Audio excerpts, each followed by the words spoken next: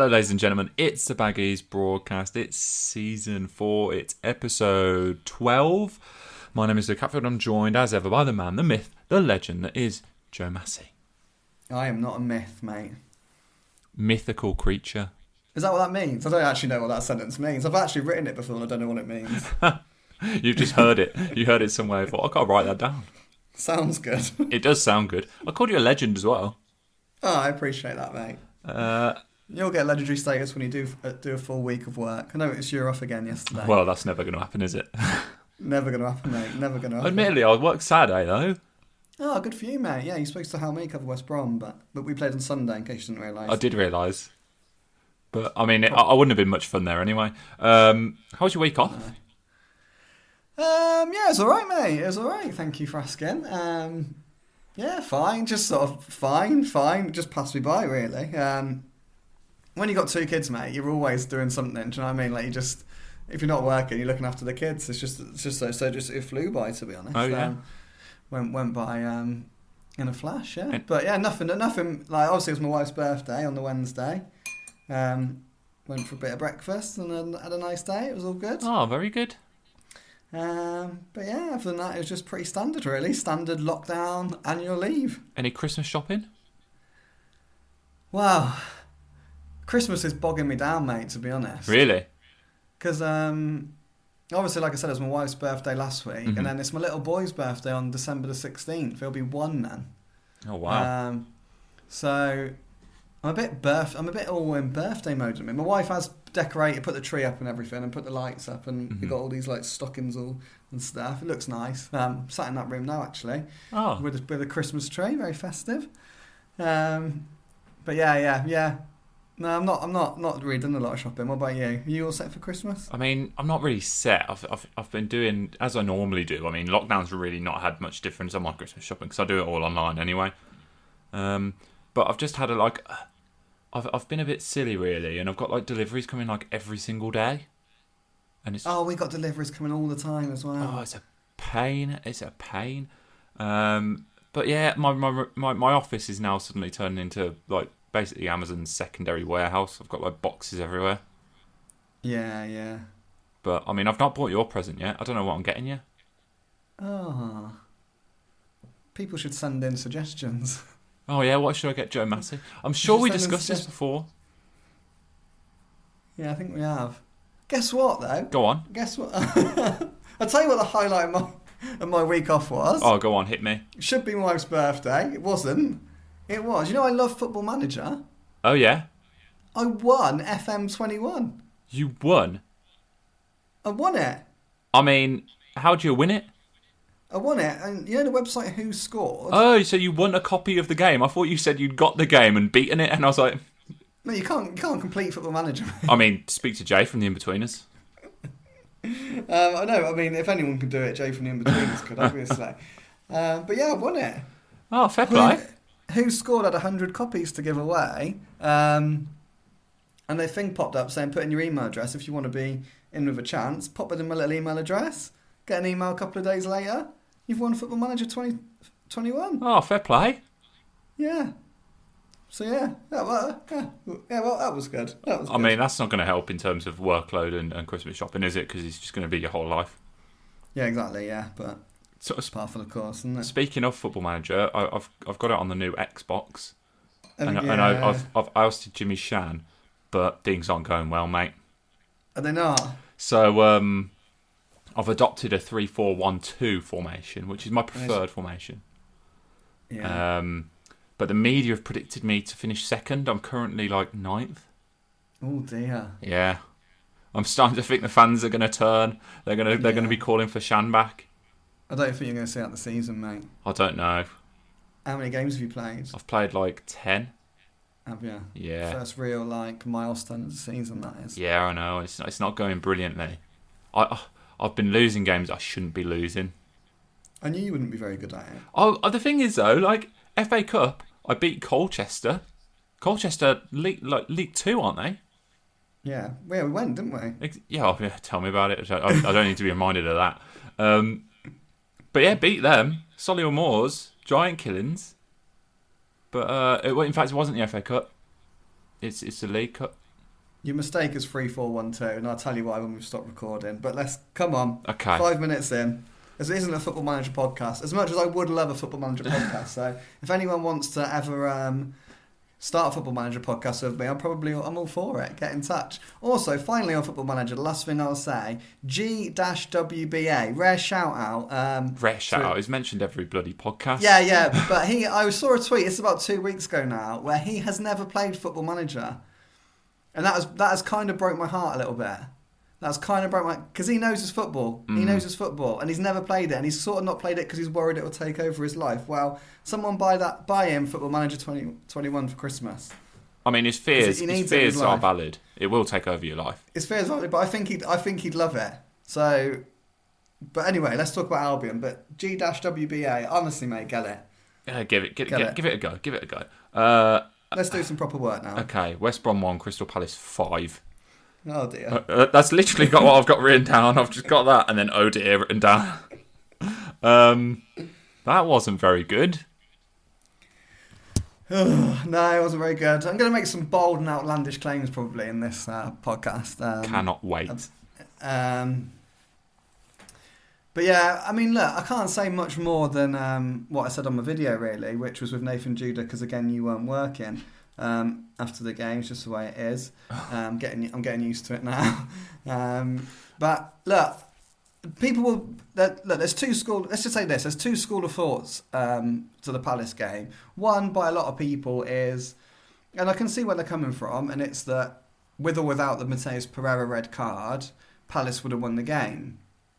That's partly because of their front four, if you like, were really, really good. I mean, look, Benteke was good. I mean, I know he's become a bit of a joke figure, hasn't he, almost? A little bit, yeah. But he was good. Albion helped him be good. But I mean, his second goal was quality. It was quality, wasn't it? Schlupp was all right, but Easy and Zaha was out of this world, wasn't he? Thank you for saying that, right? Because that was going to be my first outlandish comment, right? Because they were both outstanding, Easy and Zaha, and on Match of the Day, they gave Easy man of the match. My outlandish comment is, I think Wilfried Zaha, that's the best performance I've seen from an opposition player this season. I mean, the second goal, that is unstoppable. I mean, as a strike, it's unstoppable. Brilliant strike. I think the defender, I can't remember for the life of me who was marking him at the time. Needs to show him to the byline. It was Furlong. Yeah, it needs to show him to the byline for me. But if you let him cut in, I mean, he can do that to you. I mean, people can feel. I mean, I'm not going to be offended if people say otherwise. Like, feel free to get in touch. I can't think of a better individual display against Albion this season than Zaha. Yeah, I thought he was fantastic. I really did, and I think he makes such a big difference to them. And because let's be honest, when we've played the big teams this season, the big players haven't really performed. Yeah, you could argue Harry Kane stepped up for Spurs, didn't he? But oh yeah, he did. But he scored a big goal, but he didn't really. Spurs were poor. Yeah. He didn't impact the game at all, really, Kane, bar that goal against Chelsea. I mean, Callum Hudson-Odoi and Mason Mount were hands down their best two players. Leicester, I mean, Vardy scored 2 penalties, but otherwise didn't really have. Was it Vardy? Was it Vardy? Yeah, Vardy got 2 pens, and he tested Johnson a couple of times, but he wasn't nowhere near the level Zaha was at on Sunday. No, maybe James Rodriguez for Everton. James was good. That's a good shout. Yeah, but I still have Zaha. I think Zaha's performance was better, but I think James was pretty close. Although he's gone off the boil recently.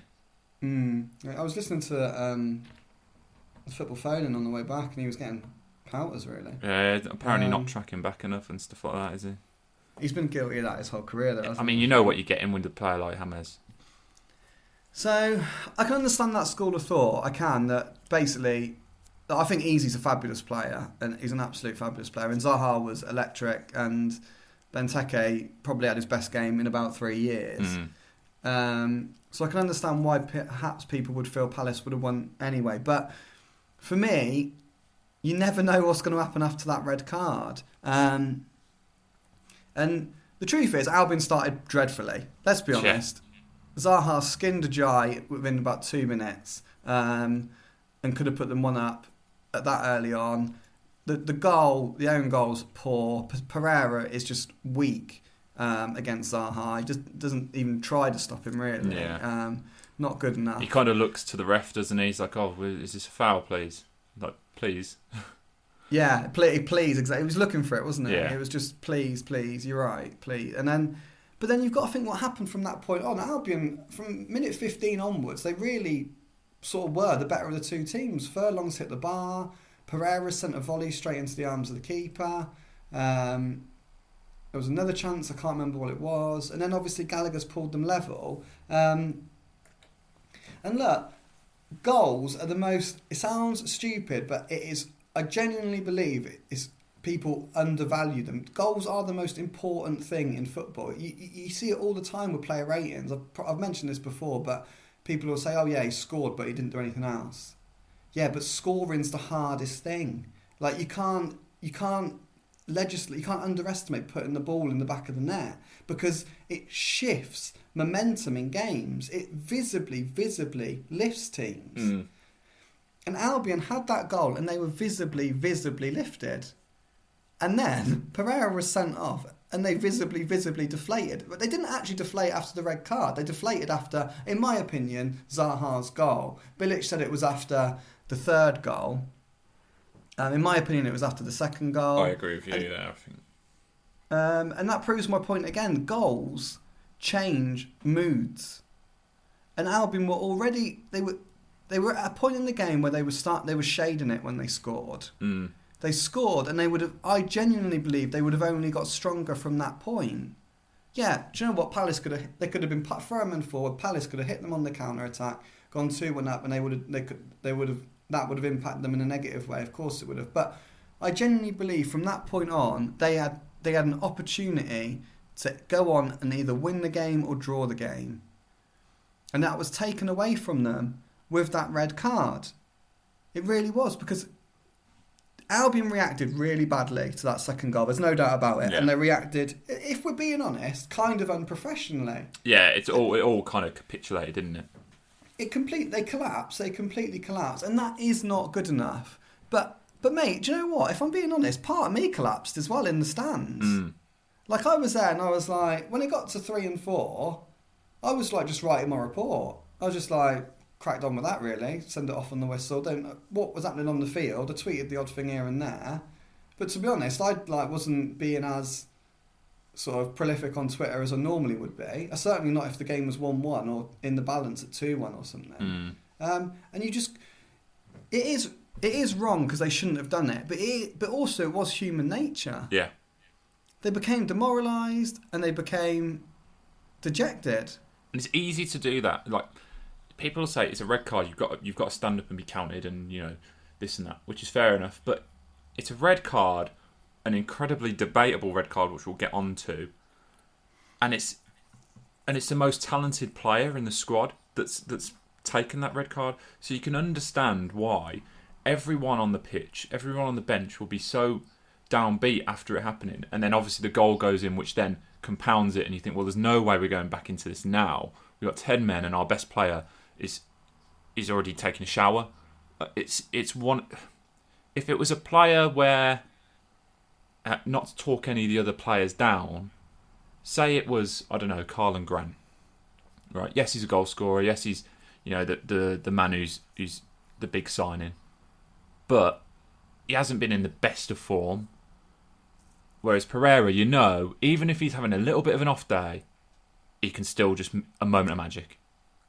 Yeah, and it's almost like Everton, isn't it? Like when they go down 10 men at Everton, and with Pereira on the field, there is a chance he'll score a free kick like that. Yeah, or there's a chance he'll just do something absolutely unbelievable and pull something out the bag. Look, he's not been amazing this season. Let's not pretend he has. He's not. He hasn't set the Premier League alight, but he is arguably the one player in the squad who can produce an absolute moment of out of nothing brilliance. And I agree with you. I think it was worse he went. I think there's belief issues in the squad. We've said it a million times. Bilic has said it a million times. I genuinely believe once they went down to 10 men, And once that goal went in, it doesn't necessarily matter who went off. I think Albion would have lost the game. I really do. But I do think it made an impact. It was Pereira more. Yeah. I agree with that. I agree with that completely. And yeah, they did become dejected. There are belief issues. Bilic has said it. There are players who are still struggling to believe they deserve to be at this level. Gradually, that belief is coming because performances have improved. People can throw their toys out the pram and they can kick and scream and they can react to a 5-1 loss all they want. But the truth is, bar the second half of that Crystal Palace game, Albion have improved in the last 3 games. They were good against Man United. They were good against Tottenham. They beat Sheffield United, and they were good for half an hour, 45 minutes in that first half on Sunday against Palace on Sunday. So to suddenly be like Bilic out and jumping on, like hammering the players for look, it was a shocking performance for 45 minutes. But I just think with 10 men, you just got to caveat it with the fact it was with 10 men. Yeah. Let's talk about the red card. Let's talk about VAR in general. I mean, every week we seem to be talking about this bloody thing at the moment. For me, it's not a red card. I can understand people's arguments saying, "Oh, look, it's." I mean, for me, it's just not a red card. I don't think he does enough to warrant a red card in terms of violent conduct. Is there any malice there whatsoever? We know that Pereira's got a little bit of the red mist, so to speak, that can descend on him at times, and we've seen that before. But I don't think there's the way I kind of judge is a challenge. I mean, a nasty challenge is the reaction of players on the pitch, and I know it doesn't dictate whether the decision is right or wrong. But other than Van Aanholt holding his stomach, and he doesn't really hit him that hard, there's not a single Palace player appealing for a red card there. Yeah, you're right. And people might think I'm being ridiculous, but I've watched it so many times. I've watched it a million times, mate. Now I've watched it so many times you wouldn't believe. Like I came back home last night, put it on my laptop, and I just watched it again and again and again and again and again. From the video you tweeted, actually. Oh yeah, I tweeted all right. That did. And I don't even know if he has flicked his boot towards him anymore. I've watched it so many times. I think it looks better it's one of them weird ones where it actually looks better in slow motion for Pereira than in real time. Because in real time, I think it's harsh on Pereira because he's fouled. He lands on his back. Where are his legs really meant to go? Like if you're gonna, he's not gonna like try and avoid him with his legs. And he, let's be honest. I mean, this was something I brought up on social media as well. You go back 10 months, and I know it's a different season. Harry Maguire does worse to Michy Batshuayi, and he didn't see red card. Yeah, I agree. It's bizarre. But even, I think we can all probably accept, I mean, I might be wrong in saying I can't see even where he flicks his boot towards him, but I think we can all probably work from a base of where Pereira has moved his foot towards the stomach area of Van Aanholt with a flick. It's not but there's no force in it. There's no force in it. It's a tickle. He's not going to hurt the player. There is no way. It's not violent. It's not violent. It's just it's a tough it's only Pereira knows whether he's kicking out or pushing out, because it's not really a kick to actually kind of get one back on Van Aanholt, or if he's worried that Van Aanholt's going to fall on him. Only he knows that. So, I mean, and then there's the whole argument of clear and obvious, but that's clearly, I mean, that's gone right out of the window, hasn't it? Because clear and obvious now is absolute. It's absolute rubbish. Hasn't it? It's not a thing. No. It's just not a thing. Clear and obvious thing is just not a thing. I mean, that is the rule, so it makes it a valid point. But there's no way in a million years that's a clear and obvious red card. There's absolutely no way. And the referee going over to look at his monitor, I've watched. I mean, this is how ridiculous this got. I've watched the referee watching at the monitor. That video you put out yesterday is 2 minutes long, and you watch the instant. You watch their replays of it on the big screen, and you get to watch the referee watching the screen. And he only watches it twice. Yeah. He's clearly got someone in his ear saying, "I think this is red. Go and watch it." He'll just look at it once and go, "Yeah, maybe you're right." And so how he can watch it twice and come to that conclusion, I just don't know. I honestly don't know. For me, it's not. Honestly, I'm not just saying it because it's Albion. I genuinely don't think it's a red card. And people at work today are winding me up, like my boss and the deputy editor. They're winding me up saying it's a red card and it's violent conduct and all this, that, and the other. And I just think it's absolutely ridiculous. Yeah, I think it's ridiculous. Like, at the end of the day, Mark Halsey, former referee, said it's not a red. Ian Wright said it's not a red. Jermaine Gina said it's not a red. Just like at Old Trafford, Rio Ferdinand said it was a penalty for Conor Gallagher. I don't know. I'm at a loss for it, to be honest. I just think it's absolutely ridiculous. It's just annoying because I'm harping on, but we know all the decisions that have gone against Albion, don't we? We know the Dominic Calvert-Lewin one at Everton. We know the Conor Gallagher one at Old Trafford. We know yesterday with Pereira, and personally, I think Ivanovic and Gallagher both should have had penalties yesterday. They're probably my 5. The Kai Havertz one against Chelsea, handballs it. I mean, if Furlong's is a penalty at Old Trafford, then Kai Havertz has handballed it, and that Chelsea shouldn't be able to score there. But there's some ridiculous rule with that handball and second phases and all this, that and the other. They can constantly point to these ridiculous laws. But what really, really frustrates me with VAR is that everyone's always said decisions even themselves out over a course of a season.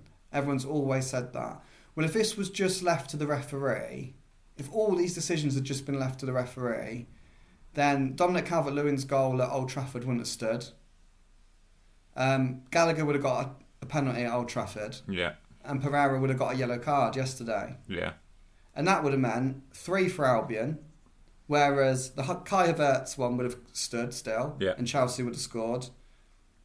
And Gallagher and Ivanovic wouldn't have got their penalties yesterday. Yeah. So it would be 3 each, 50-50. Yeah. Right? It has evened itself out over the course of the season, but this isn't evening itself out. This is everything against Albion, and everyone listening to this knows it ain't going to turn. It's not going to turn. Albion are not going to get 5 decisions to go their way in the remaining 29 games, whatever they got left. I mean, it might. They might. They won't. It won't happen. It won't happen. It will not happen. I think optimistically, I think I don't always buy into big club bias. I can understand why people think it's a thing, and you only need to look at the fact that Man United have had so many penalties to think there's something not quite right here. But I do think that there's a chance that Albion, you could see the tide turn, but you just don't know. Talking about the other decisions, I think Ivanovic should have a penalty for sure. Absolutely clattered by Gaeta. Doesn't get the ball, and it's one of those ones which I bet VAR didn't even look at. I think they'd have said, "Oh yeah, we saw it, but we didn't deem it to be a clear and obvious error." I think they genuinely missed that. The Gallagher one, when I saw it initially, I thought penalty. When I saw the replay, I think he goes down a little bit too easy. He goes down. He definitely. There's no doubt about it. Gallagher's looking for the pen. Yeah. But as Bilic said, he used his body well. He drew the foul. And the question is, if that was in the middle of the park, would he have got a free kick? Yeah. It is one of those, isn't it, where it's an easy decision in the middle of the pitch. It is a foul. He has looked for it. There's no doubt about it. But that's part of the game. Yeah. It's a foul. It's a penalty. And look, I mean, for God's sake, like he's playing for 10 men. How many attacks were Albion really going to have? How many chances to score were they really going to have in that second half with 10 men? Yeah. I mean, Bilic set him up in a 5-3-1, which personally I think that was a mistake. Yeah. But they were playing for penalties, really, weren't they? I'm not arguing that he shouldn't be playing for penalties, and I think it's one of those decisions where, regardless of what decision was made, VAR wasn't going to overturn it. That was more of a penalty than Pereira's red. Yeah, that was more of a penalty than Pereira's was a red card. But I can understand why. I mean, in real time, I'd have given it. If I was the referee, I'd have given it real time. But equally, if it was the other way round and Zaha goes down that easy under, say, Shemi Ajayi, I'm saying he's gone down too easy. Yeah, I agree wholeheartedly with that. But I do think the referee has almost got an obligation to not even it out, but to... I don't know what I'm going to say here, to be honest. I always think if you're a referee in this day and age, when you've got VAR there, you'd be better off giving the penalty to get a look at it quicker. But admittedly, VAR did look at that one, according to the commentary anyway. But but VAR wouldn't have... If he'd given the penalty... No, you can't give the penalty, because if he gave the penalty, VAR wouldn't overrule it, because they say it wasn't a clear and obvious error. True. It's a tough one. For me, I could see that either way. I do think he goes down a bit too lightly, though. It's an absolute mess. And my last thing I want to say on VAR is, and I know you've always been in favour of it, is, look, we have to keep it for this season because it's only fair now. We've started the season. It's consistency. And God hopes that somehow there will be a term where Albion get... let's hope that, like, Darnell Furlong dances down the wing against Newcastle if the game goes ahead, sends an absolute dreadful cross, and it hits the hand of someone practically just inside the area, and Albion get a penalty for it. And let's hope that happens at least 3 more times this season, because that was the only way it would slightly even itself out. But what I do want to say on it is, I would scrap it the season after. 100%, I'd get rid of it. And the reason why I'd get rid of it is, having gone from the Premier League, from the Championship to the Premier League in a very short amount of time, there's a massive difference in the levels. There really is. These players are supreme athletes, and do you know what? They're ridiculously talented. They are quick, and they move the ball quick. So if you're a referee and you make mistakes, that's all right. It's understandable. Like they're supreme, these footballers, and it's really hard to keep up with it. It's easy to understand why referees would make mistakes in person, live. It really, really is. But this is just beyond a joke. The fact that the technology is there and they're still making mistakes is unforgivable. I hear that. The one thing I would say is, it's easy to kind of say that now when, 2 seasons ago, there was blatantly offside goals being given. Where it's not like the linesman or the referee's assistant, has just missed it, and it is a blatant offside. I think I've always said VAR is a good idea. The execution of it has been horrendous from start to finish in the Premier League. I'd potentially ditch the idea of doing VAR on penalties, stuff like that. If you think it's a penalty, give it. If you don't. I can understand that, because then you can say, look, it's a referee's decision. I think for offside, you need to figure out a way of making it work. I think I've seen a couple of arguments. My argument was always to have both feet behind in an onside position, stop the whole arm thing. I saw an argument the other day of having thicker lines to account for giving the attacker the benefit of the doubt. If you could have a thicker line there, I think that might be a good idea. But I'm not a fan of VAR on penalties right now, because they're just not getting them right. VAR on some debatable red card decisions. I think you should only really go to VAR if he's missed a proper... he's dropped a proper clanger, the referee, in terms of a red card. And for penalties, retaking penalties, that's just laughable. Yeah, I think you make valid points. I would genuinely scrap the lot. Because what you said for the red card thing, I think that's how it is supposed to be. Like, I think it is supposed... This clear and obvious. It is only supposed to be for major errors. But they're micromanaging every decision. But they're micromanaging everything. Which isn't... But can you imagine what that must be like, to be that man in the middle? And if he doesn't go to VAR, or if the VAR in Stockley Park doesn't suggest that they look at it, and they get the decision wrong, they'll be hammered. They're covering their own backs by looking at it again and again and again, and getting the rest to look at it again and again and again. The one thing I did want to move on, but the one thing I don't understand, and someone sent this to me on Twitter, I don't know who it was, apologies that I can't give you name you for the credit you deserve, but why haven't they got former players in Stockley Park? That's a good point. That is a cracking point. 3 former pros. That's all you need. Get 3 former pros in there with the ref. They look at it, and as players, decide.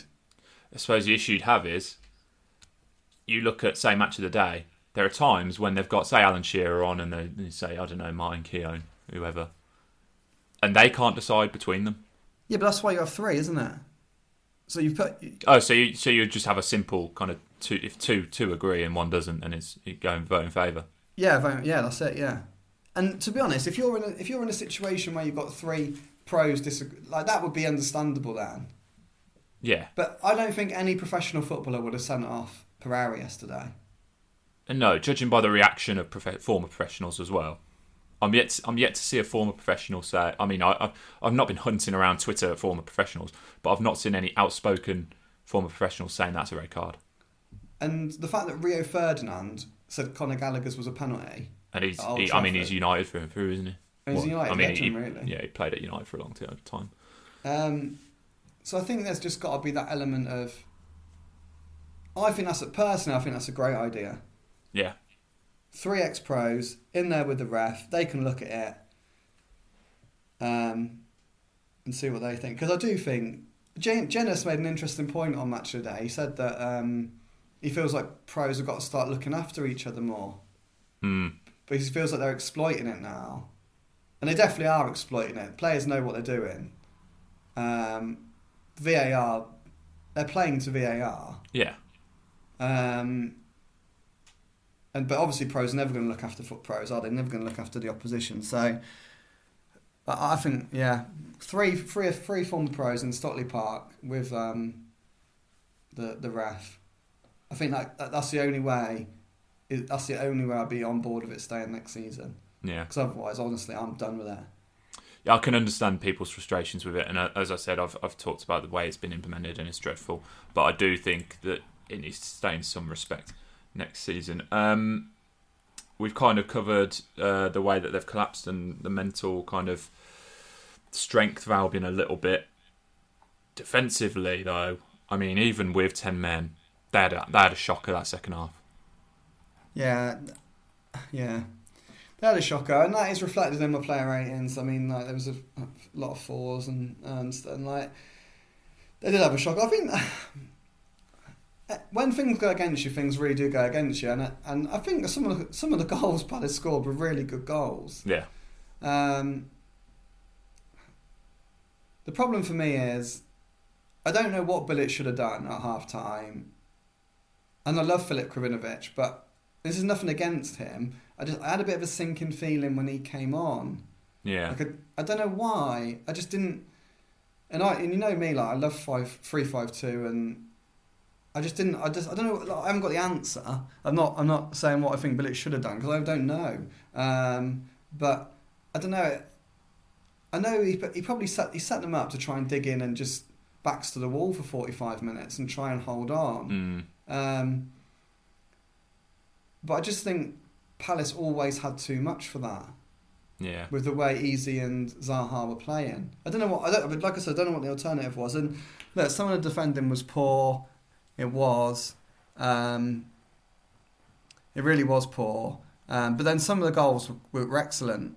Zaha's goal, could Furlong get closer to him? Probably, but it was a good goal, wasn't it? Yeah, I'd give credit to Zaha over talking the defender down, although I do think he should probably show him to the byline instead of letting him cut in. Easy's one, not Easy's one, but Zaha's second that is all easy. That should be stopped. Someone should win that ball. Yeah. I mean, he's danced past about 5 of them. That is dreadful. The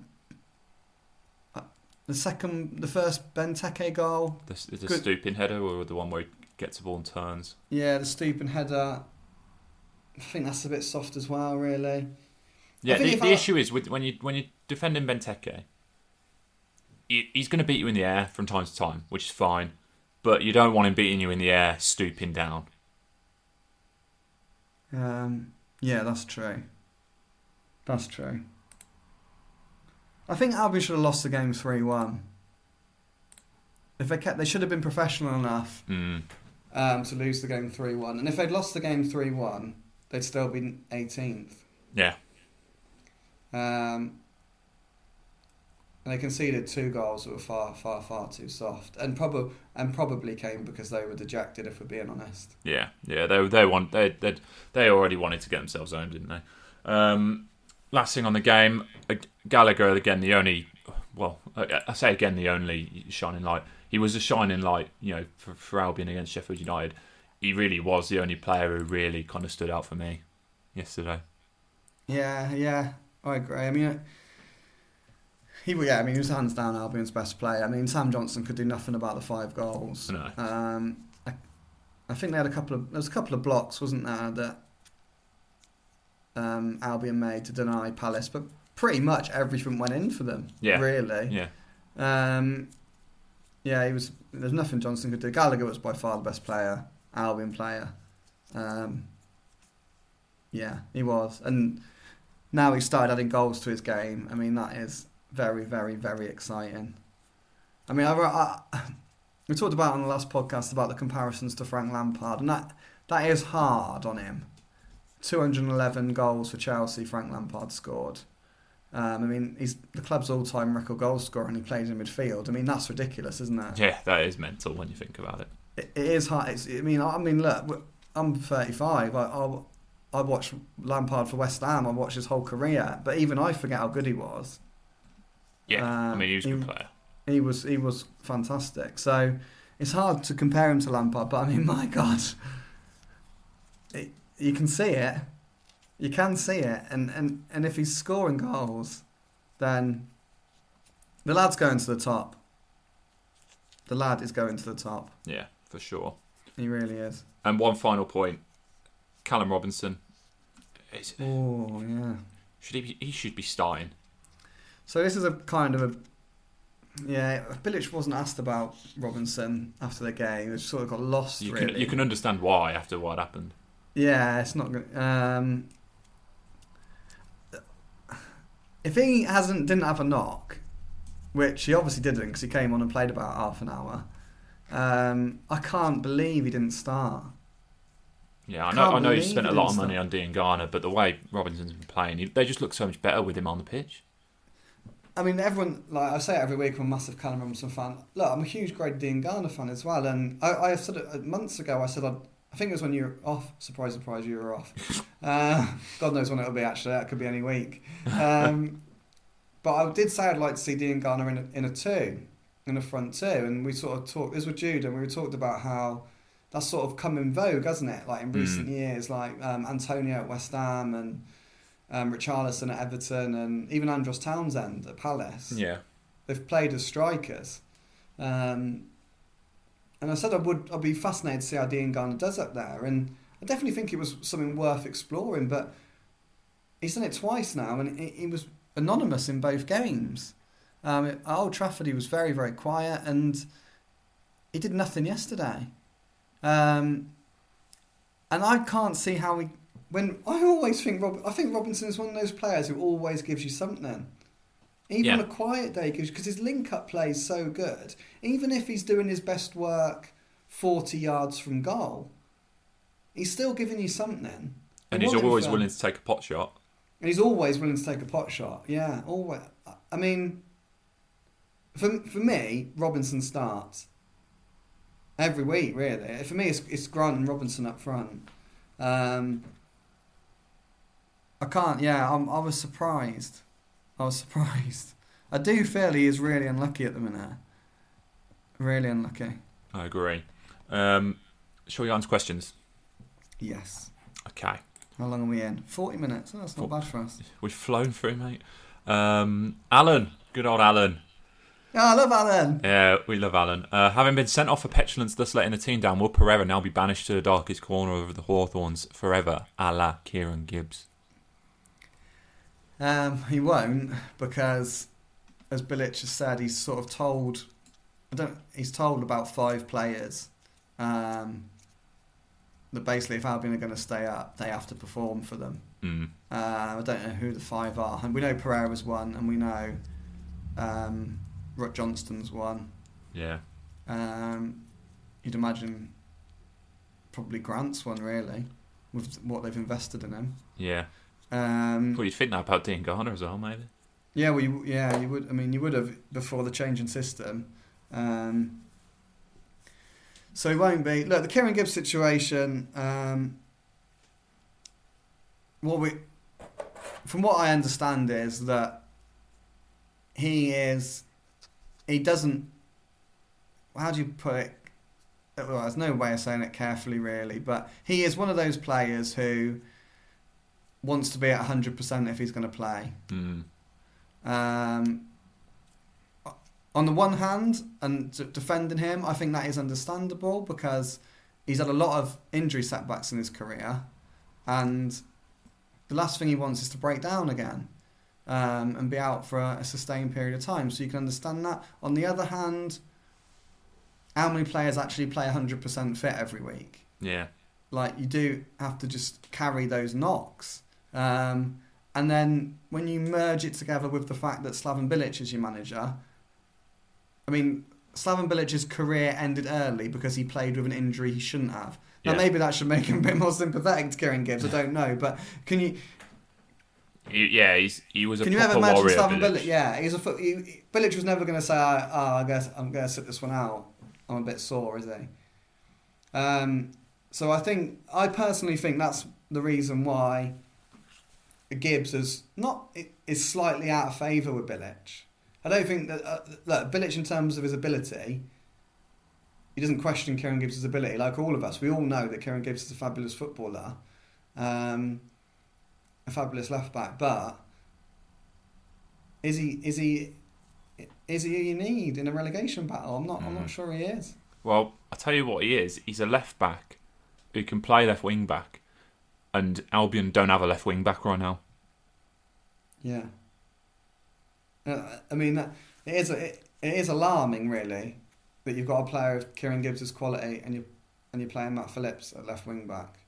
That is alarming. Says a lot, doesn't it? But I actually thought Phillips did okay, you know. Yeah, he's always going to give you, like, that's the thing with Matt Phillips, like, he can, I feel like he's versatile enough to do a job in most positions. Yeah, and he sent in some good crosses. Look, Furlong hit the bar from his cross. Pereira sent a volley straight into the arms of the keeper from one of his crosses. It wasn't... Matt Phillips at left wing back wasn't why Albion got trounced yesterday. Yeah. He did all right, but there's no... In that role, Kieran Gibbs should be the better player. Just like if Matt Phillips should be the better player on the right wing compared to Kieran Gibbs. Like, it's just... So, yeah... It is crazy, really, especially when Gibbs is obviously one of the highest earners and one of the few players in the squad who have got genuine Premier League experience. Yeah. Ronnie, with rugby referees, we have clarity about decisions all on mic. Why can't football embrace communication with fans and decisions? This is something I've always wanted. Yeah, but they did trial it, didn't they? And it was an absolute disaster. Did they? In the Premier League? Not in the Premier League. Hang on. All you need to do when the referee's going over to the monitor or when they're discussing on VAR, just stick it on the tannoy. Oh right. So, what you want to hear the VAR? Just so you've got some transparency. Just so the referee can go, look. Oh, I'll be well up for the VARs to be mic'd up. Yeah, because all you need then, right? Everyone's wondering what of the VAR seen to send Pereira off here. You'd hear exactly what they've seen. They say, look, mate, I think you've missed this. It looks like he's kicked out at him. To me, it looks like he's kicked out at him. And then everyone knows. The fans in the ground when they're back will know. The people at home watching on TV will know. They won't hear, oh, is this why he's getting the VAR out? And it's even better for offsides and handballs where he goes, I think it's clipped his hand there. It's like, oh right, okay, we'll have a look. Get to the screen. Just stick it. It's going to take no more time, and it just makes it way more transparent. I'll be well up for that. I'll be well up for the ref and the VAR to be mic'd up. So you could hear their conversations. Yeah, it's not like they're going to be, slagging people off over it, is it? You can't have the referee mic'd up for when he's talking to players. No. Because that did happen. That was in. I just found it. It was in 1989. And it was David Elleray. Remember him? He was like a head teacher, wasn't he? Yeah. And he was mic'd up for a game. And like the language the players used. Look, we all swear, but it was atrocious. Yeah. So, and in rugby, they do handle that better. I mean, I hate rugby. I genuinely think it's a sport for people who can't play football. I just don't get it. And I went to uni, and I used to watch like the rugby initiations. Oh, mate. And anyone who thinks I'm slagging off rugby, you'll know if you're a rugby player and you've been part of one of those initiations, they are grim. Yeah. They're not. They fun. are grim. They are worse than what happens in football. So, yeah, you can't mic them up. You can't mic them up for players. Yeah, I mean, and I'm you're gonna overhear stuff. It's just gonna happen, like because the players approach when the referee's going over to the monitor anyway, and he's just gonna say, "Look, go away."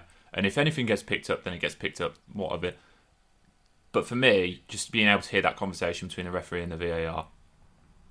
Yeah, I'd be well up for that. I would genuinely find that fascinating. I just think, why wouldn't you do it? Give me one good reason not to. No, well, the only reason is that they don't like communicating, do they, officials? They're never interviewed, are they? I did used to have someone told me why they weren't interviewed once.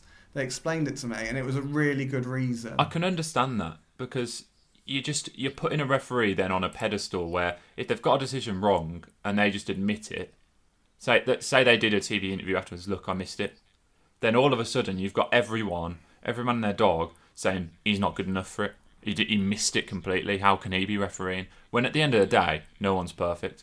I can understand that. But VAR, it's physically impossible to miss it. But Well, unless you miss it. I can't see a downside to having that conversation just being made public. It would help everyone. Have you got a dog? Nah, it's next doors. Yappy little thing. Oh, it's a proper yapper. Lola, it's called. Oh, wouldn't be happy about that. Nah, it's fine. It used to be worse. It used to be a puppy, and it was well worse. But yeah, I can't see a downside to having that just stuck over the tannoy. I agree. I'm well up for that. Next one comes from Patrick de Guaya. I can't see us winning 10 games to stay in this league. I lose faith in a manager when he leaves out players like Robinson, like Grzycki, like Austin, like Gibbs, when we can't buy a win. We have a squad of 22, but some don't get a look in. So Patrick is one of the nicest guys on Twitter going. He is absolutely lovely. But he is Bilic out. Yeah, based in Thailand. Based in Thailand. I'll tell you what, I wish I was in Thailand right now. And he is Bilic out, and I am very much Bilic in.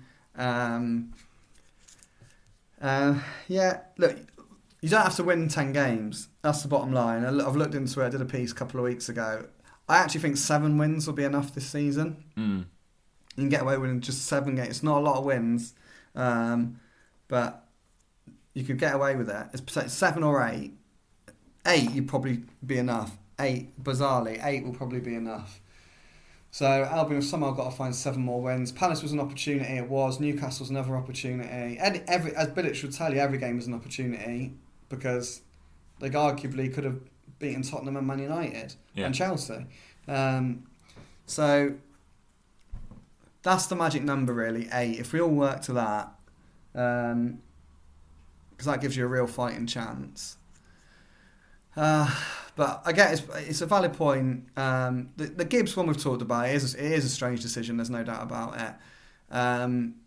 We've talked about Grzycki a lot. I'd like to see Grzycki involved more. I would. Austin, I don't think he's a Premier League player now. I kind of agree. Is he going to offer something different? That's a question you've got to ask.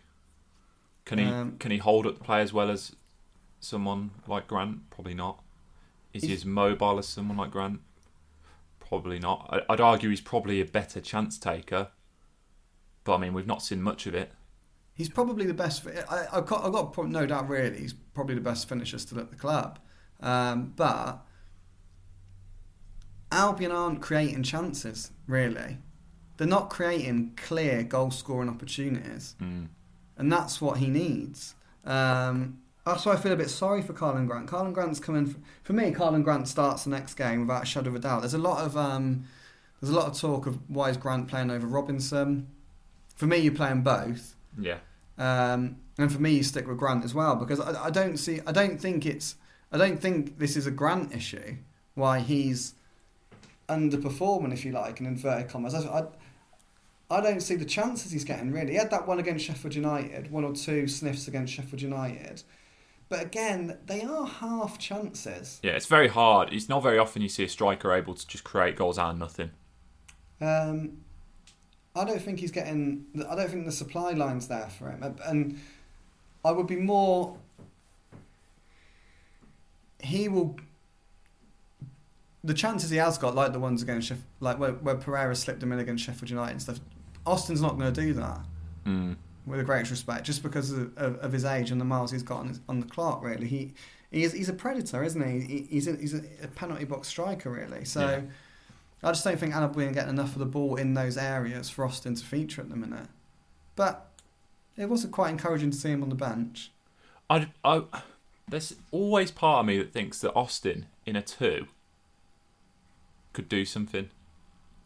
And that's a fair comment as well, because we haven't seen him in a 2 very often. Yeah. We haven't. I don't even know if we've seen him in a 2 at all, really, at Albion, unless it's been chasing the game late on, rolling the dice. I mean, correct me if I'm wrong.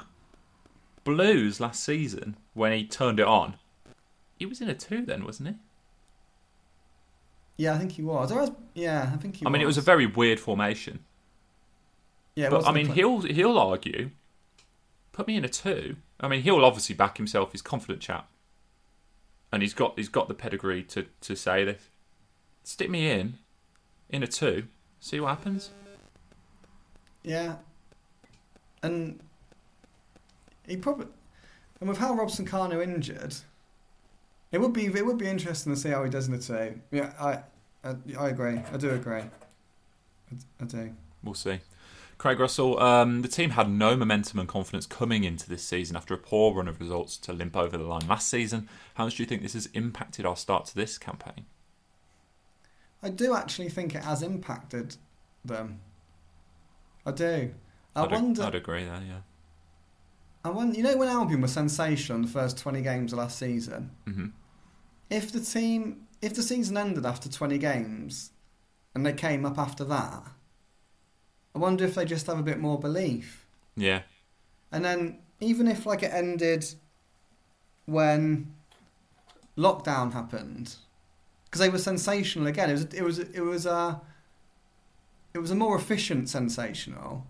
But I genuinely, bar Swansea at home when Pereira was magical, my favourite performances last season were Bristol City and Millwall away. Yeah. They weren't quite as swashbuckling, but they were brilliant. Yeah. And I just wonder the fact that they're clearly... I've said it a million times, haven't I? This team's too nice. They are too nice. It sounds like I'm just ripping off Jose Mourinho from the Amazon Prime documentary. Yeah. But they are really nice. You sit... Darnell Furlong, he's a nice lad. You sit down with him, nice lad. Really nice lad. Carl Bartley, lovely bloke. Really, really nice. Jake Livermore... couldn't meet anyone. He is top. They are such good people, and you just they obviously things do weigh on them, and that is why Bilic has brought it up so many times about the belief and the confidence, and they're not arrogant. Yeah. People say, I read something that people say Charlie Austin's got a charming arrogance. Well, it's belief, really. Yeah. And you just feel like some of these really nice players are lacking that little bit of belief. This is it. You look at someone, and I'm not saying that anyone in the squad is on this player's level. You look at Jamie Vardy. He's not out there to make friends. On the football pitch, he must be an absolute nightmare. I mean, I wanted to use another word there, which I can't use. But you can imagine the one I'm thinking. He is just... I mean, you just wouldn't want to play against him. You wouldn't want to talk to him And you know full well if he scores, he's going to rub it in your face. Yeah, it'd be an absolute nightmare. And that is where it separates a lot of players, doesn't it? Because he'll think, I've missed a chance. Screw it, I'll take the next one, I'll let him know. Whereas another player will miss a chance and go, oh, I've missed that chance. And then they're down for 10 minutes. I just think, like... I'm using Darnell Furlong as an example. I don't keep meaning to bring him up. But, like, what you're talking about there with Vardy, like... I reckon if you're a left winger, yeah, and you're playing against Darnell Furlong... Yeah. You'll think, right, he's quick. He's good in the air. He's like... But you look at his strengths and like, right, I've got to work. This is how I get the better of him, or these are the things I've got to watch out for him. I don't think you'll say he's an absolute prick to play against. Yeah, like he's constantly in my ear, or yeah, he's constantly in my ear. He's going to be like giving me little kicks here and there because he's just not that kind of player. And I think it's the same with Carl Bartley, really. And I think it's the same with Jake. Like Jake's got a bit more like bite about him.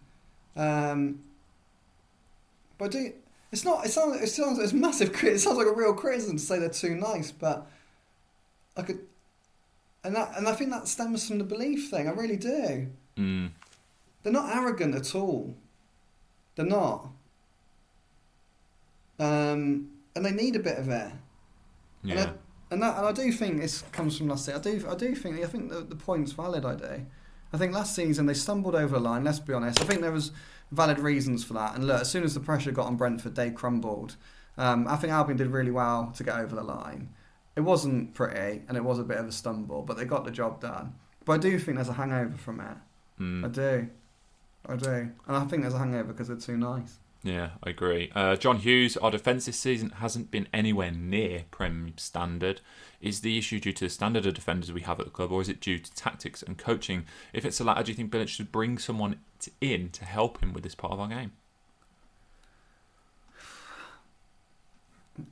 I honestly, I don't know how to answer that question, because on one hand I think, is that an overreaction to a dreadful 45 minutes against Crystal Palace with 10 men?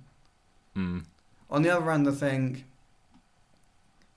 you can say they've only conceded one against Tottenham, one against Man United, none against Sheffield United in the 3 previous games before that. So 2 goals in 3 games is not bad at all, especially when you're playing against Harry Kane. But then obviously the flip side again is Sam Johnson has made a lot of saves. Yeah. A lot of saves.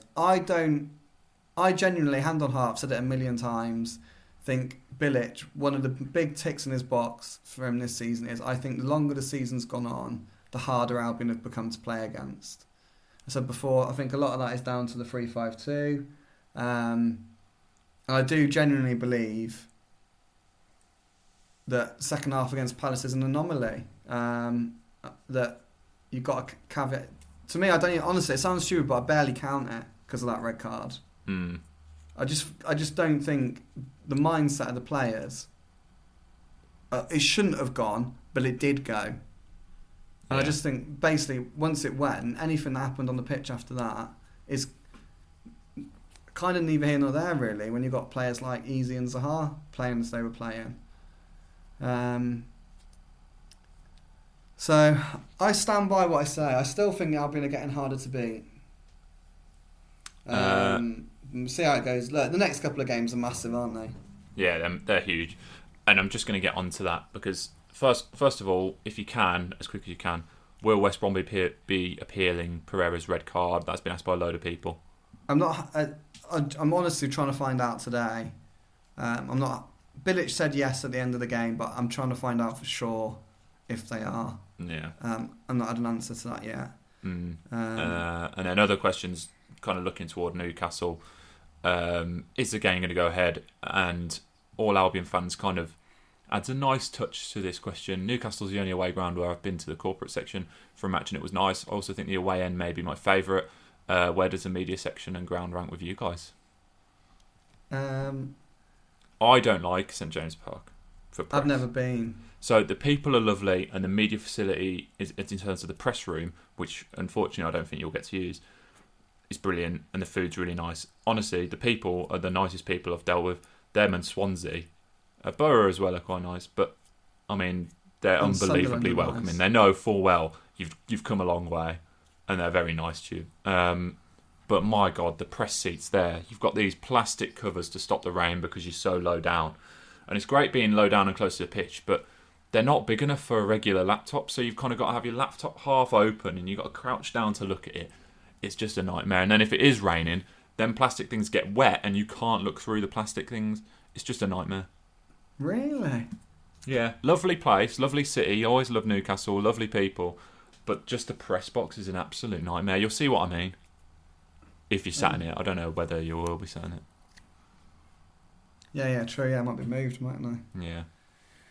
Yeah, never been, but I am looking forward to going for that reason, because I've never been. Oh, other thing, the parking as well. You park at like the hospital, which is like a 10-minute walk away, which is actually okay in decent weather, but not in the middle of December, I don't think it is. That's true. Was there another part to that question? I think it was the first part. Yeah, the first part is the game going to go ahead, which is probably more important. Yeah, a lot more important. Still don't know. So, from literally, as everyone will have probably read by now, Newcastle didn't train today. They were expecting to Monday. Today was the day they were all due back, and they've had to postpone it again. I mean, they've already missed the one game, the Villa game. I think, basically, if they train on, I think it would be later. It's not going to be later in the week until we find out. And I think if Newcastle train Thursday, it'll go ahead. Yeah.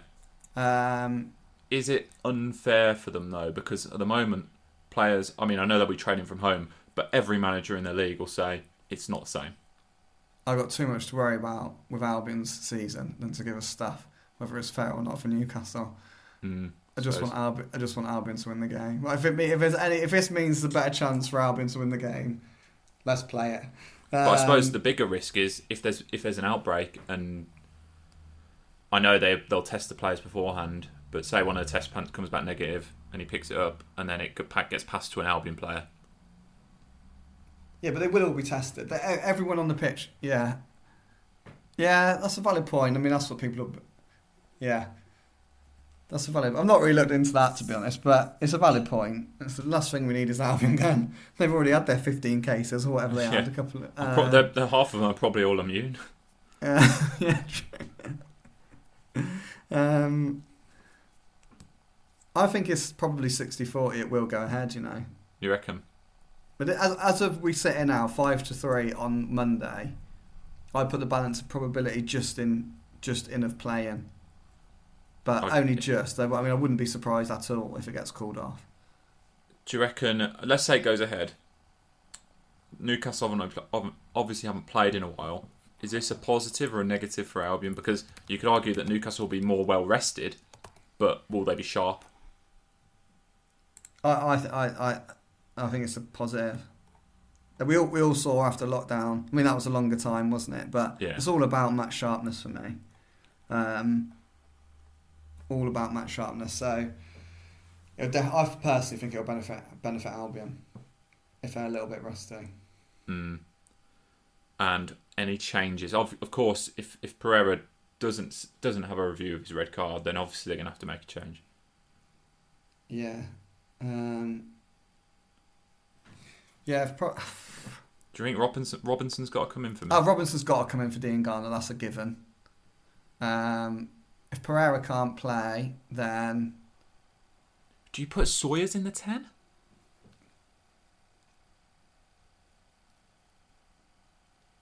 Put Sawyers in the 10. Oh, that's a. So keep it 3-4-1-2. Yeah. And put like Gallagher and Livermore together. Yeah. And Sawyers as a 10. And then... Yeah, I like it. Could be on something. I mean, I'm not doing well with Solihull Moors, but I'm telling you, I come up with good ideas. Yeah, good ideas. Yeah, maybe. Wouldn't be against it. Or do you put Robinson in the 10 and then have Carl and Grant and Chazza? And this is why you're not doing well with Solihull Moors. Only joking. I think Austin hasn't played a lot of football, to be fair, so I'm open. I'll tell you what, if it's 0-0 after 60 minutes... Then I'm happy for him to come on. Roll the dice. Go for it. Who's going to get you a goal? Charlie Austin? But 3-4-1-2 Sawyers as a 10 is definitely an option. And I feel really bad saying this. Really bad saying it. Because I feel like all I do is knock him, and I really, really don't mean to. But I probably would go Kieran Gibbs at left wing back over Matt Phillips. I would as well. Just purely for... I mean, he's left-footed. He's left-footed. I mean, he's left-footed and it's his position. For crying out loud. It's going to get to a point where they're going to play Charlie Austin there.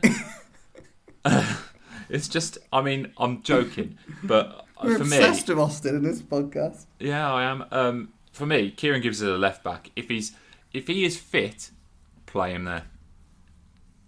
Yeah, I agree. So 3 changes. Because let's be honest, Pereira's not going to get his red card overturned. I don't see it. Ain't going to happen. Yeah, I don't see it. So for me, I would mix it up. But then if you mix it up and it doesn't work, then it's not my neck on the chopping block, is it? Yeah. So it's all well and good me saying, yeah, throw this player in, throw this player in. I don't know the situation of the player. I don't know if he wants to play in that position. I don't know if he's even fit and able to play in that position. But for me, it would offer something a bit different. And I think Newcastle are a team that you can go and you can get a result there. Definitely. Carl Darlow's been their best player this season. Yeah, for sure. Right, that just about does this, mate, unless you've got anything else to add. No, mate. I was expecting one more. No, all good, mate, all good. Big game, isn't it? Big game. Massive game. Are you looking forward to that 4-hour drive? Is it 4 hours? I mean, last time I went, it was long. Let me quickly get Google Maps up just to get your...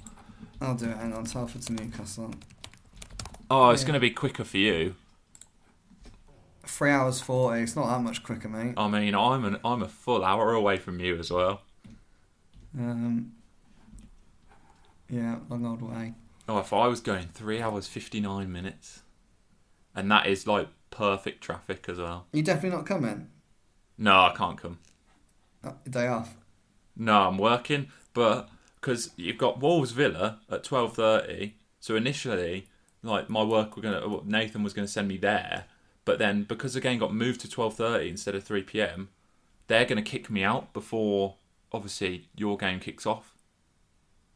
Oh right. So I got to stay at home and cover them all. Stay at home, standard.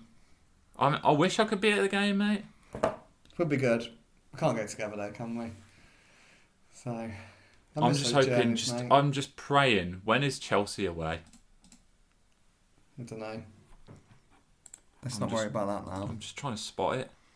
Let's give our listeners the end before they just turn off anyway. 3rd of April. 3rd of April. Let things be back to normal. 3rd of April, and I'll tell you what. There's a chance. That's the only way we'll get Luke Hatfield to do a proper day's work if there's a banquet of food waiting for him. What are you on about? I did Southampton. Oh yeah, true. There was no food there. Right, okay, that just about does this. Right, as always, we'll hope for a good performance from the Albion. Hopefully we're talking about 3 points next week. But from me, from Joe, a fond farewell. Farewell.